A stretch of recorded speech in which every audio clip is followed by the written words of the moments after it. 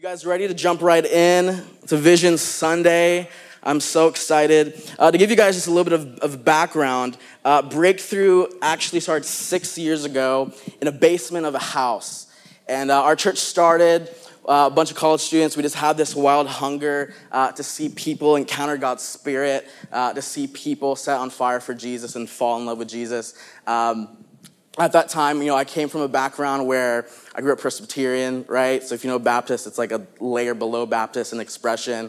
And pretty much encountered the Lord in my bedroom. And I was like, oh my gosh, there's so much more to Jesus than I realized. It's like, I need to tell people about this. So we started this house church. We met in this basement for a few years. We outgrew this basement. We moved to an attic. We outgrew the attic. And then we moved to a building downtown called the Glass House, if you guys know what that is. We moved there for a season. We moved to another church, and then we arrived here a year ago. And it's just been a beautiful journey of the Lord's faithfulness, right? When you really do give the Lord your loaves and fishes, he multiplies it. When you give the Lord simple obedience, right, he'll change history. And this community has just been a testament of like, man, there's literally nothing that qualifies us to do what we're doing except for the Lord. And that's what it's going to continue to be, and that's what I'm excited for this next season of where we're heading as a church. But let's start here in Proverbs 29, verse 18, right, which says, where there is no prophetic vision, the people cast off restraint. And I love that verse because we use that verse a lot, right? Without vision, man perishes, or without vision, man casts off restraint. But I love the context says without prophetic vision. Without actually having a vision from the Lord, not just a vision for yourself and for your life, but actually without vision from the Lord, people cast off restraint. People don't know where to go. People don't know what to do. And so the importance of vision is so crucial for our lives to actually go where the Lord is taking us. That without vision, we don't know where we're going as a people. I don't know if you guys know this, but the word division, right, means two visions. Die is two, right, visions. So division, when you see division, it's because there's two visions. There's different visions going on. Does that make sense? And so unity happens is when God's people come under the same vision and to build towards the same thing that he's building. So that's my heart this morning, is that we would come in unity around the vision of what God is building in our church. And so to give you guys an overview, that our vision, right, where we're going is built on our core foundation, our mission, and our values. And so that's what we're going to cover this morning, is our core foundation, our mission, and our values. So our core foundation as a church is that Jesus is at the head. Can you say Jesus is at the head? Yes. Jesus is at the head. Micah 2:13, this is kind of our life verse as a community. It's one of the actually few verses, I think there's only 2 verses in scripture that mention the word breakthrough. But this is a prophecy from the prophet Micah speaking about the Messiah. And he says this, the one who breaks open the way will go up before them. They will break through the gate and go out. Their king will pass through before them, the Lord at their head. So this is what our foundation as a church is, that Jesus is at the head, right? Colossians says that he is also the head of the body, the church. So we're saying that as a church, we are a body that is in full submission to the head. We're a body who is in full submission to Jesus. That wherever he goes, we go. That whatever he desires, we desire. Whatever his will is our will. And I think oftentimes it's very easy to build a church around what we want to build. It's very easy to build a church around what our preferences are. There's things in Breakthrough, man, that I'm like, man, I wish we could do this different. This would be a lot easier to do this one way. But I know that the Lord has given us a prophetic vision, a specific vision of where we are going. And that all is built on the foundation that Jesus is at the head. Jesus is the one who's building his church, right? Jesus says in Matthew that upon this rock I will build my what? My church, and the gates of hell will not prevail. That Jesus is the one who's ultimately building his church. And so as a community, we're going to follow Jesus. And we say, I'm going to follow Jesus. But to actually follow Jesus, it means going where he's going. And oftentimes Jesus takes us places that we don't want to go, right? To serve in areas we don't want to serve, to reach people that we don't want to reach. But Jesus says, if I'm at the head where I'm going, you're going to go if you're actually following me. And so our church has matured because we've been stretched, right? We've been stretched in a lot of seasons. We've had to do kids ministry in tents. Do you guys remember that season? Yeah, it was rough. We had like fans. All the kids' faces were like red and sweating. It's like borderline child abuse. But amazing family still stuck with us. And but we had to do things just because this is what we have to do to follow where God is taking us, and it may not be easy. And Psalm 127, verse 1, I love this psalm. It says this: unless the Lord builds the house, the builders labor in vain. Unless the Lord is the one who is building it, then everything that we're doing is just pointless. Right? We look at the contrast of the Tower of Babel. That man tried to build their own tower, their own structure, their own city, so to speak. But ultimately, if we're going to actually go where God wants to go, he has to be the one who's building it, not us. So unless he builds, those who labor in vain. But the beautiful thing is that we get to co-labor. That if he is the one who is building, then we get to come under him and say, okay, Jesus, then we have a part to play. That there is a piece for every single one of you to play in building his church, right? His church is the expression of his kingdom being expanded on the earth. And so it doesn't matter who you are, how old, how young, how unqualified, how qualified, how much degrees, how small degrees you have. Every single one of you has a part to play in building his church under submission to Jesus. Amen? All right. So he is building his house. Jesus holds the blueprints, right? He's building his church, and we get to build with him. So what kind of house are we building with him? What kind of house are we building with him? This goes into our core mission, which is to be a house for his presence. Say, be a house for his presence. But this is our core mission as a church. Guys, that the church first exists for him. I don't know if you guys know this, but the church, the body first exists for him. There's a reason that we're called the bride. Jesus isn't coming back for an organization. He's not coming back for a structure. He's coming back for a bride that's in love with him. And so when we say every time we gather, we're fulfilling the greatest commandment in the world, which is to love God with all of your heart, all of your mind, with all your soul, with all of your strength. So we say that our church is first exists for him. Does that make sense? That we are a house for his presence. And I think we're in a day and age, right? We've seen, I think COVID-19 was like a big warning sign for the church. Do you guys know what I'm talking about? Where it really filtered out who actually believes what Jesus believes and who actually doesn't believe what Jesus believes but calls themselves a Christian. And I think we're living in a day where the earth is hungry for the real thing. That doing the Christian deeds aren't enough, just doing good works aren't enough, just living outwardly like a good person isn't enough. Singing just songs about God isn't enough. That there is a generation, guys, that is hungry for the real thing. And so when we talk about the presence of God is God. The presence of Jesus is actually Jesus. And so when we gather around the presence of Jesus, we're not gathering around a concept of God, a philosophical idea of God, a future revelation of God. We're gathering around the actual person of Jesus. And this is what I believe the generation that we're in is hungry for. That they're hungry for the real thing. They're hungry to actually know God personally. And so we're saying as a church, this is what our house is built.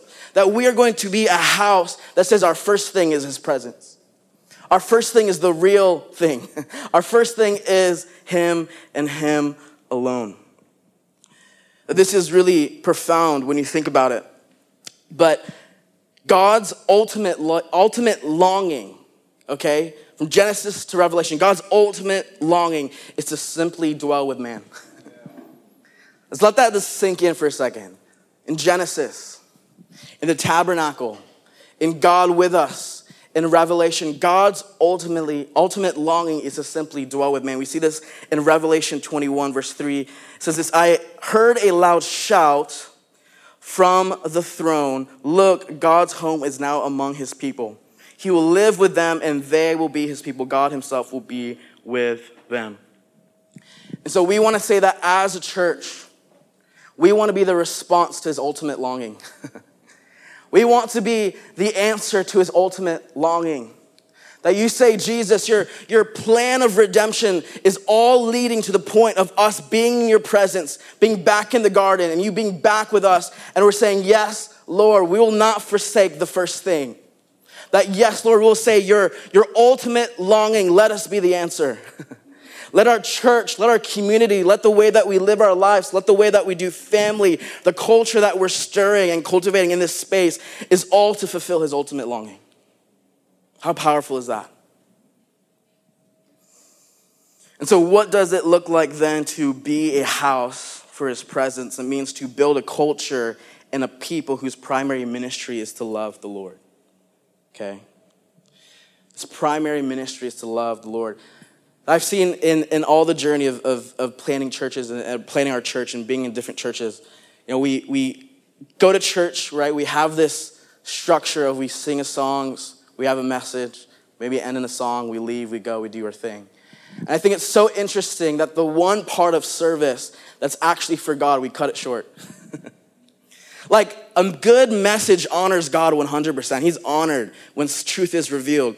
But the one thing that is actually to him, the one part of the service that is actually unto him is the one that we think is the appetizer. Is the one thing that we cut short. We're like, okay, we just need to get to the message, right? We need to get truth, which is so important. We value scripture, we value truth, we do all things in spirit and truth. But the one thing that's actually for him is the one thing that we cut off. So as a church, right, we're a worshiping community. We're a community that says, man, we're going to worship and respond to Jesus' presence. That when we see in Revelation, because we live our lives as worship 100%. Like our lives are a living sacrifice. But who knows that out of the overflow of your mouth, the heart speaks. So what is in your heart is going to spill out. And what is not spilling out is not in your heart. And so we even see in Revelation, we see in David's tabernacle, we see when corporate worship is instituted, it isn't just a tradition. Like we think that singing songs and worship is just like a thing we do because it's like a good way to like honor God. But worship is simply the overflow of what's in your heart. So when we add some good music in the background, man, we can actually respond fully and to bless him and to love his heart, to minister to him, right? Jesus says the greatest commandment is to simply love him. And the second is second for a reason. Because it's only in loving him that we can actually love others well.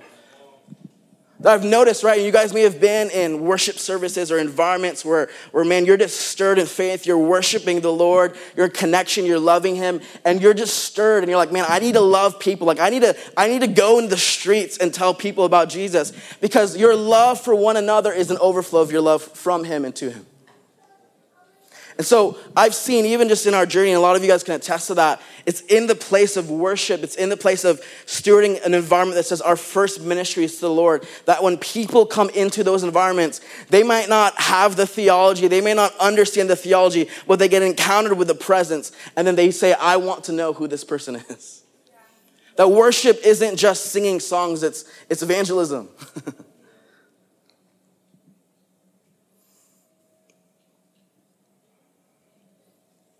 That C.S. Lewis, he says this, that it's in the process of being worshiped that God communicates his presence to men. I love that. Obviously, it's not the only way. One of the main ways that we can experience God's presence is through the place of worship. I said this earlier, that worship is not the appetizer, it's the main course. Worship's the point. There's a quote that says, the reason missions exist is because worship doesn't.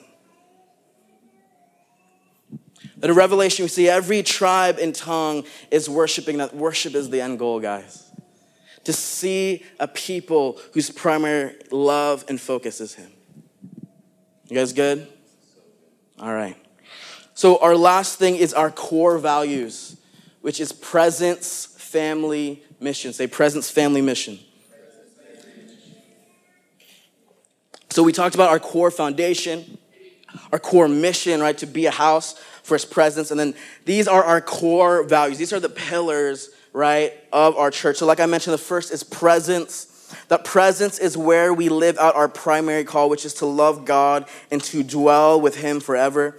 To give you guys a quick definition of the presence of God, it can be condensed in this 2 words, relational nearness, okay? Right? Who's ever been in a long distance relationship before? Raise your hand. Keep your hand up. Who's still in that relationship? All right, yeah. Majority of us aren't, because there's something different about actually being in someone's presence. And I think we've created an environment where we love God from a distance. We love God, right, in a long distance relationship. That's what Israel tried to do. They said, Moses, you go up to the mountain, right? You be our microphone. You communicate for us. We'll stand back. But when we say, man, our church is built on his presence, we say we want to actually have relational nearness with Jesus. Because when you love someone in that place, it's different than loving someone from a distance. That we talk a lot about God's presence being inescapable and that he is everywhere present, but Scripture is more concerned with his presence being made manifest in relationship and redemption. So the second thing is family, that we believe that family is the context in which God will bring true revival to the earth. That's in this place that we love and equip one another to be transformed into his likeness. Oh, it's interesting. The first effect of the fall, you guys, is the dismantling of family. We see Adam and Eve, their covenant, their marriage is skewed. Then we see it bleed into their kids, Cain and Abel. You know how that turned out. So we see that the first result of the fall is the dismantling, the distortion of family. The enemy's smart. He knows what he's doing. So if that was the first effect, then that's the first thing that needs to be restored. That if the dismantling of family has that much of effect to release sin into all the earth, then how much more is the restoration of family going to see restoration on the earth? And so we see this in Acts chapter 2, right? We know Pentecost happened. Peter preached, 3,000 people got saved, right? An outpouring of the Spirit. It was a revival meeting. It was crazy. You guys know that story? But what is actually even more crazier, the revival wasn't the altar call, it's what happened afterwards. You guys remember what happens afterwards? It's the birth of the church. It says that daily they gathered. Daily they broke bread. Daily they worshiped together. Daily they gave all of their needs to one another. That is the fruit of revival, guys. That the outpouring of the Spirit is always unto something. It's always to see restoration and sustainability happen, right, in the church. So our second, right, core value is family. And our third and last one is mission. Mission is what we do from our city to the nations to further the name of Jesus and the message of the gospel through the power of the Holy Spirit. That our mission is his mission. Say, our mission is his mission.